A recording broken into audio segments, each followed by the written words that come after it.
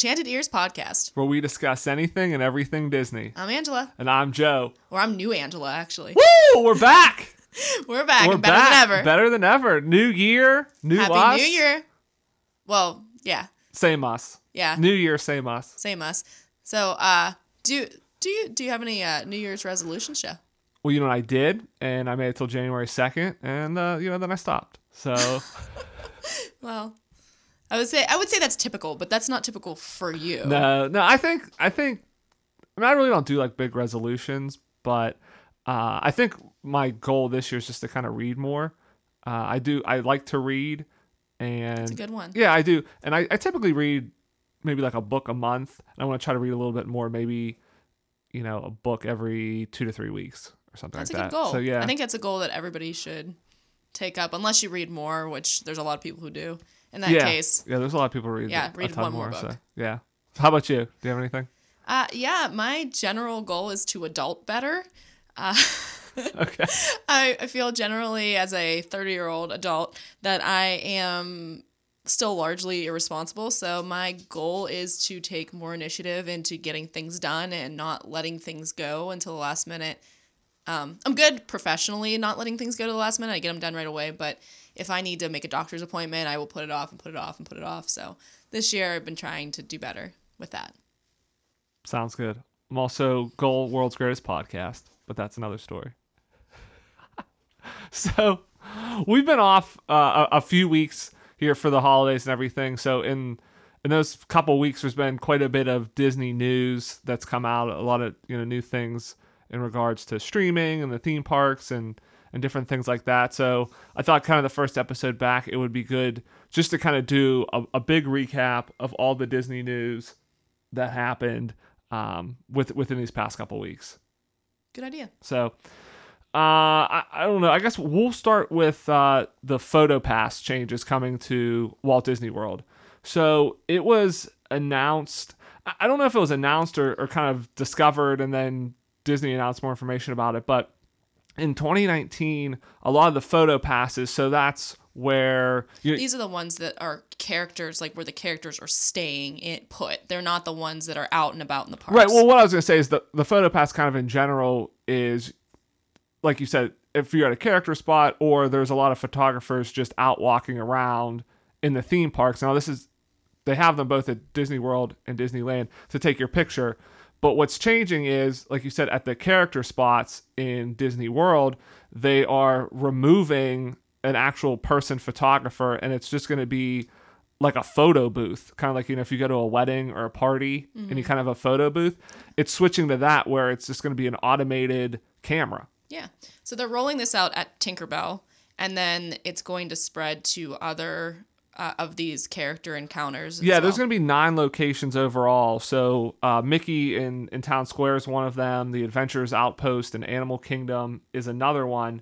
And apparently these booths are already kind of set up at some of them. So I think they may be testing it, but within 2019, it's going to get rolled out. And what's interesting is it's going to use kind of artificial intelligence to know when to take the pictures. And so that way, because you'll still get the candid shots, because a lot of people, when they heard this, were upset because, if you have the person there, they don't wait just until you're set up and ready for the pose picture. They kind of take pictures as you're coming in, as to see your face whenever, right. Or like the kids' faces as they're encountering the characters. Right, as Mickey like greets you and things like that. All those kind of candid shots, which are sometimes better than the canned, hey, everybody's standing here. Yeah, exactly. So, I think that when we went to Disneyland, our shots with Black Widow and Black Panther, the candid ones were way better than our posed ones.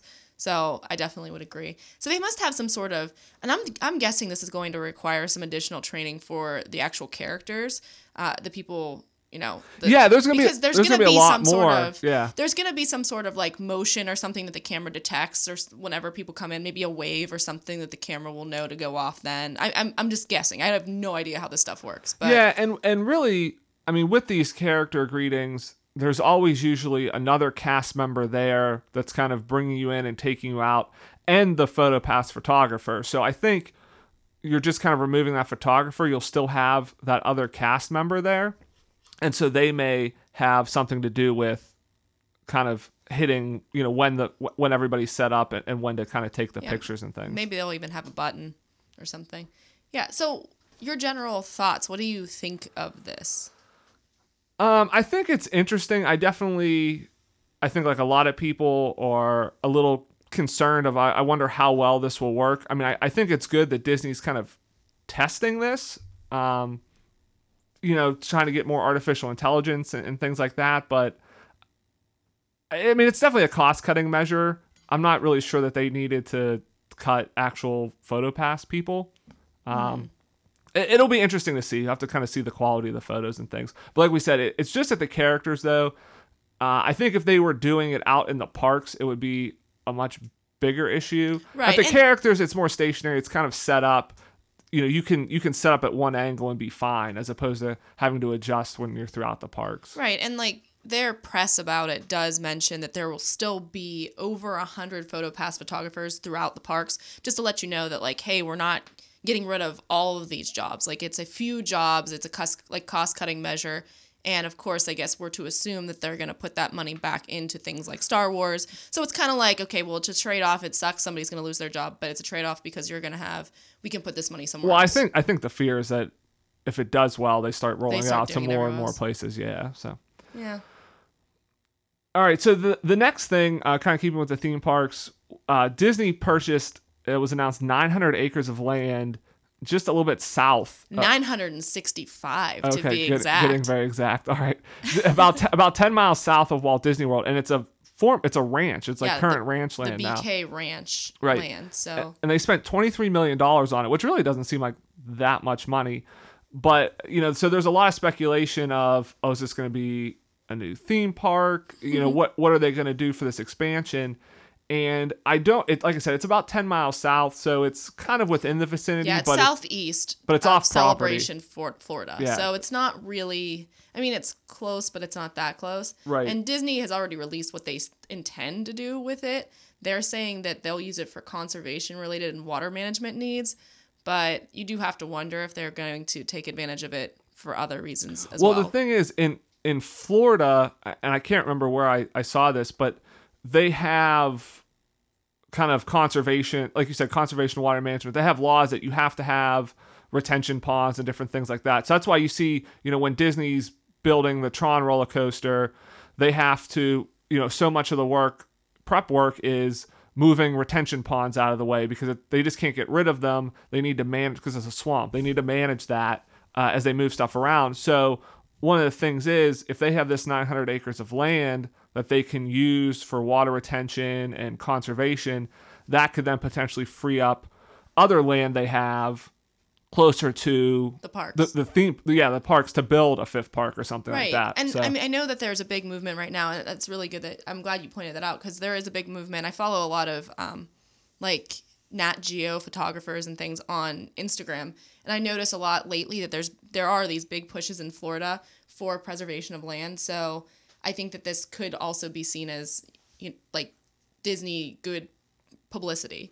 Well, they own so much more land in kind of the Orlando area that they do have as just plain conservation. I mean, they've kind of earmarked so many acres of just conservation. So, I mean, Disney was big on that. Right. Yeah. So by buying this land, they can have this as conservation and then free up, other areas that they were currently using as conservation for development that's closer to the parks. That makes more sense. Yeah, exactly.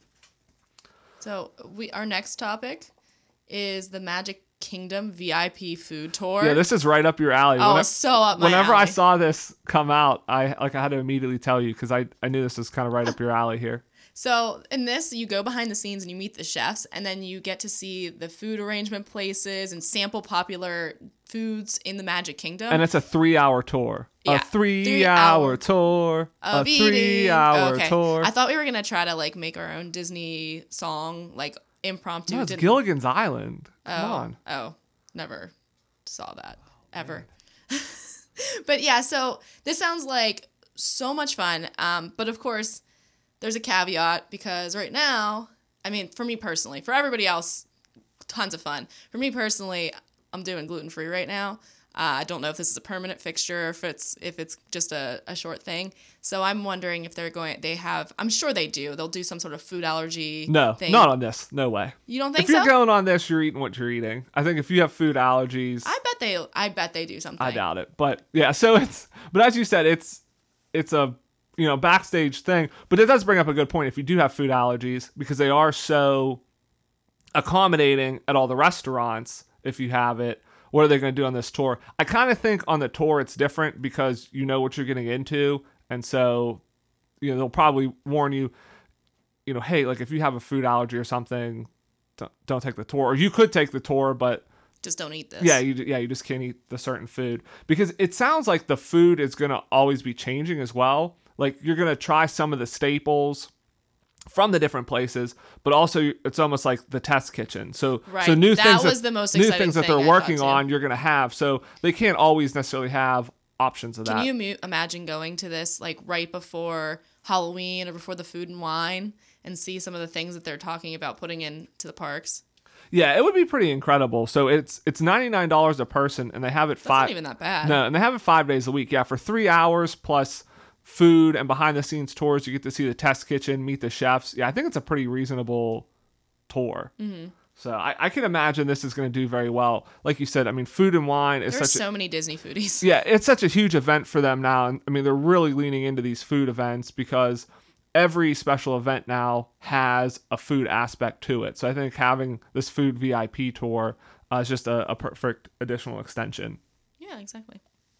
So we'll have to see. Yeah, we'll have to look into whether they offer like gluten-free or allergy options, because I know this is something you would. Yeah, really I feel like gluten-free is a big one right now, so they might. But I know that's things a little like bit easier. soy is hard. Gluten-free is, I think, a little bit easier than trying to say, hey, this wasn't made, with like people with nut allergies. Like there's a lot of issues with cross contamination. Soy is difficult. And stuff. Yeah, there's a lot. Yeah. So, all right, I think that's kind of it for Disney World. So in other news, kind of with the Disney Plus streaming service, so in our continuing saga of the Marvel cinematic universe, Netflix shows. Well, no, not cinematic, Netflix universe. Netflix universe here.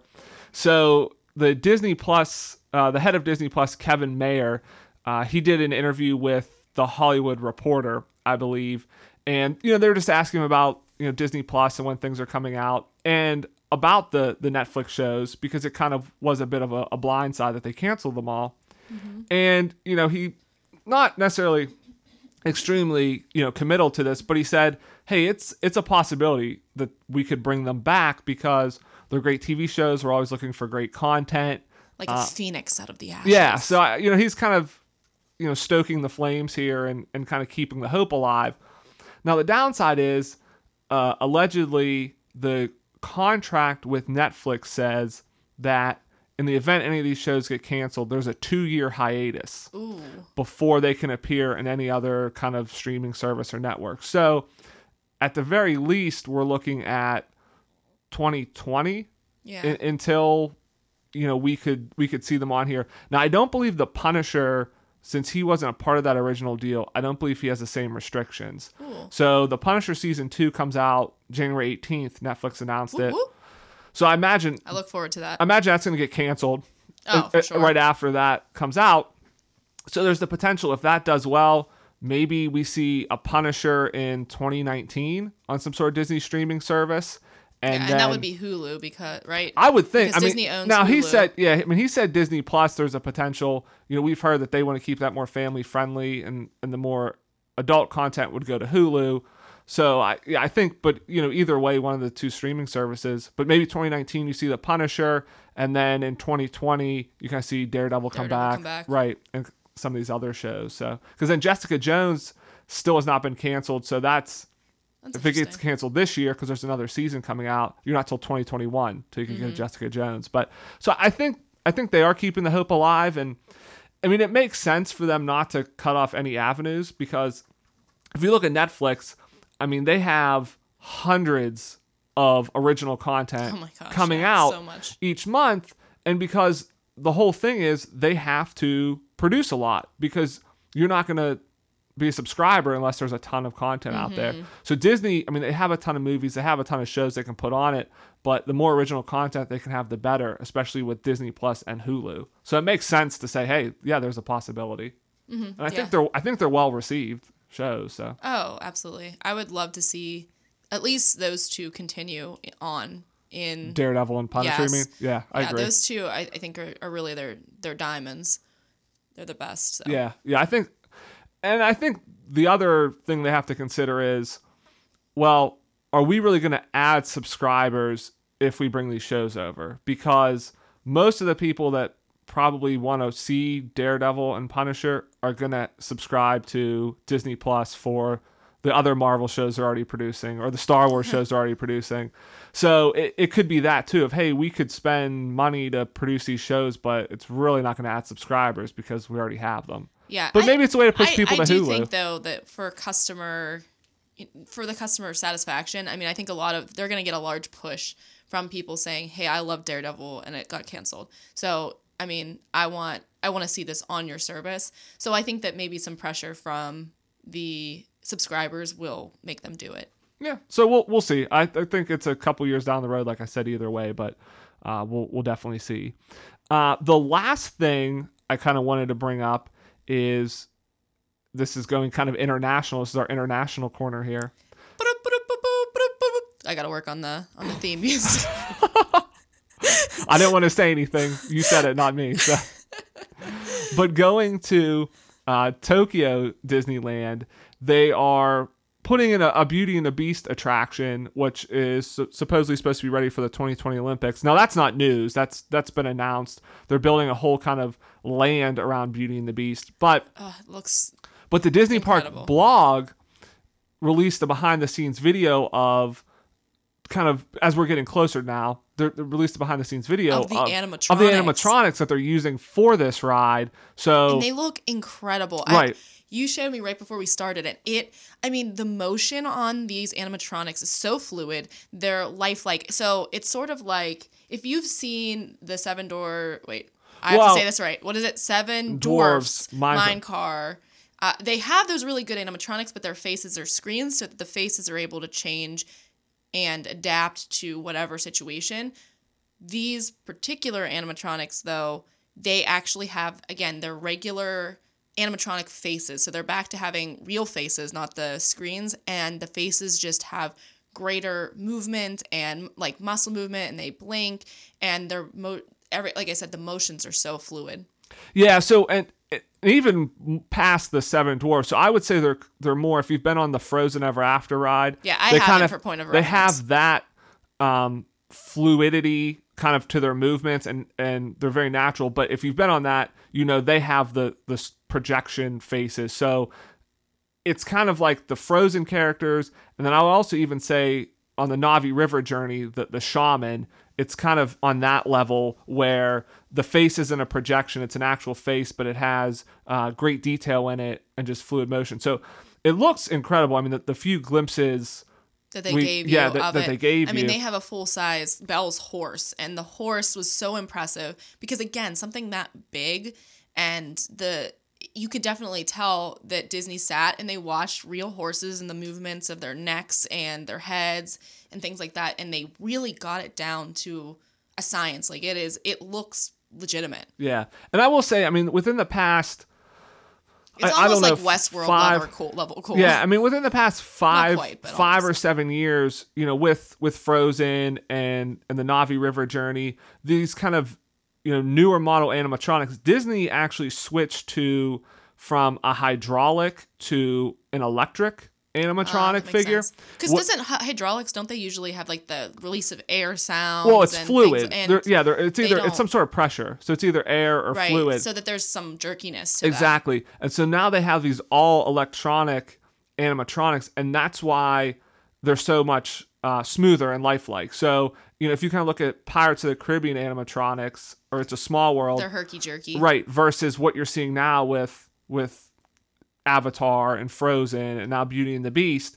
You're right. It's kind of getting to that level of almost like Westworld, human-like movements, because they can have 3D printing them, actually. They can have so much articulation to them, and they can be so smooth because they are electronic. Now, what's interesting is that we're a year and a half at this point away, and they're showing us the animatronics, which Disney usually likes to keep things close to the vest.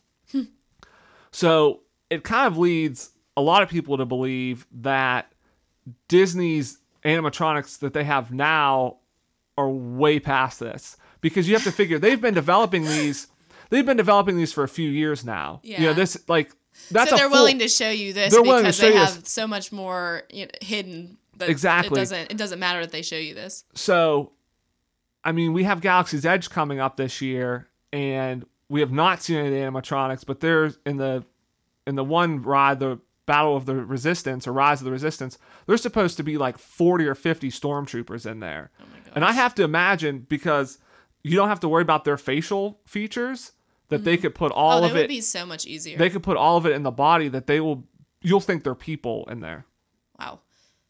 Wow. I was just going back to the thing in Japan real quick. I was going to make the comment that maybe they're willing to release this because it isn't one of their, and I say this in air quotes, main parks. It's not one of the U.S. parks. So, of course, Disney World in Florida is their biggest park. But recently, after kind of looking up how the different Disney parks do, Disney, like, is this going in Disneyland? Tokyo Disneyland. Is it going to? Okay, yeah, so that's still one of their top parks. Like, right. It does really well. One of the top theme parks in the world, right? Yeah, that's one of their biggest attended parks. I mean, that beats out some of the other parks. I think that beats out like California Adventure and things like that. Wow. Yeah.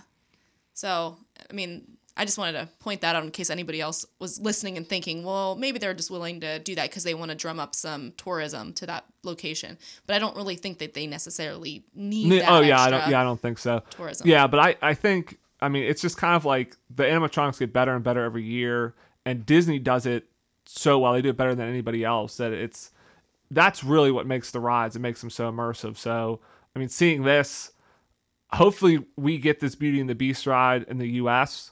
Eventually. Definitely. Now, I've heard that typically what Disney does is with any of their international parks, they give the parks a 5-year exclusivity clause. Mm-hmm. So that's why you see the Ratatouille ride now just coming to Epcot roughly 5 years after it was in France. So if this opens in 2020, I imagine it's going to do well, that we could potentially see this in Epcot or Disneyland, somewhere mid 2020s, mid to late 2020s. Maybe they announce it in 2025 or something, and it comes 2026, 2027.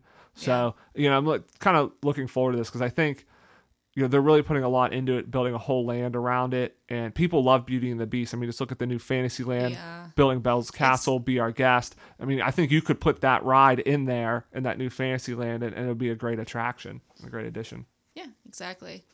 It I don't know. I think it would really shoehorn well into the parks, all of them. Yeah. Because I think, like you said, it's one of the more popular. Definitely. Well, I think that pretty much covers the Disney news. Like I said, there was quite a bit that came out over the past few weeks, but I think we pretty much covered all the main things. There might have been a couple other minor things that came out, but I think that's good. So I think that's it for our show this week. I just want to thank everybody for listening. Again, hopefully everybody had a good holiday, had a good New Year's. Thanks for coming back. Yeah, exactly. And thanks for giving us a couple weeks break so we can kind of relax and spend some time with our family and our pets, and I don't know, veg out. Yeah, recharge a little bit. So we're looking forward to a great 2019, and we'll see everybody here next week. And remember, have a magical day.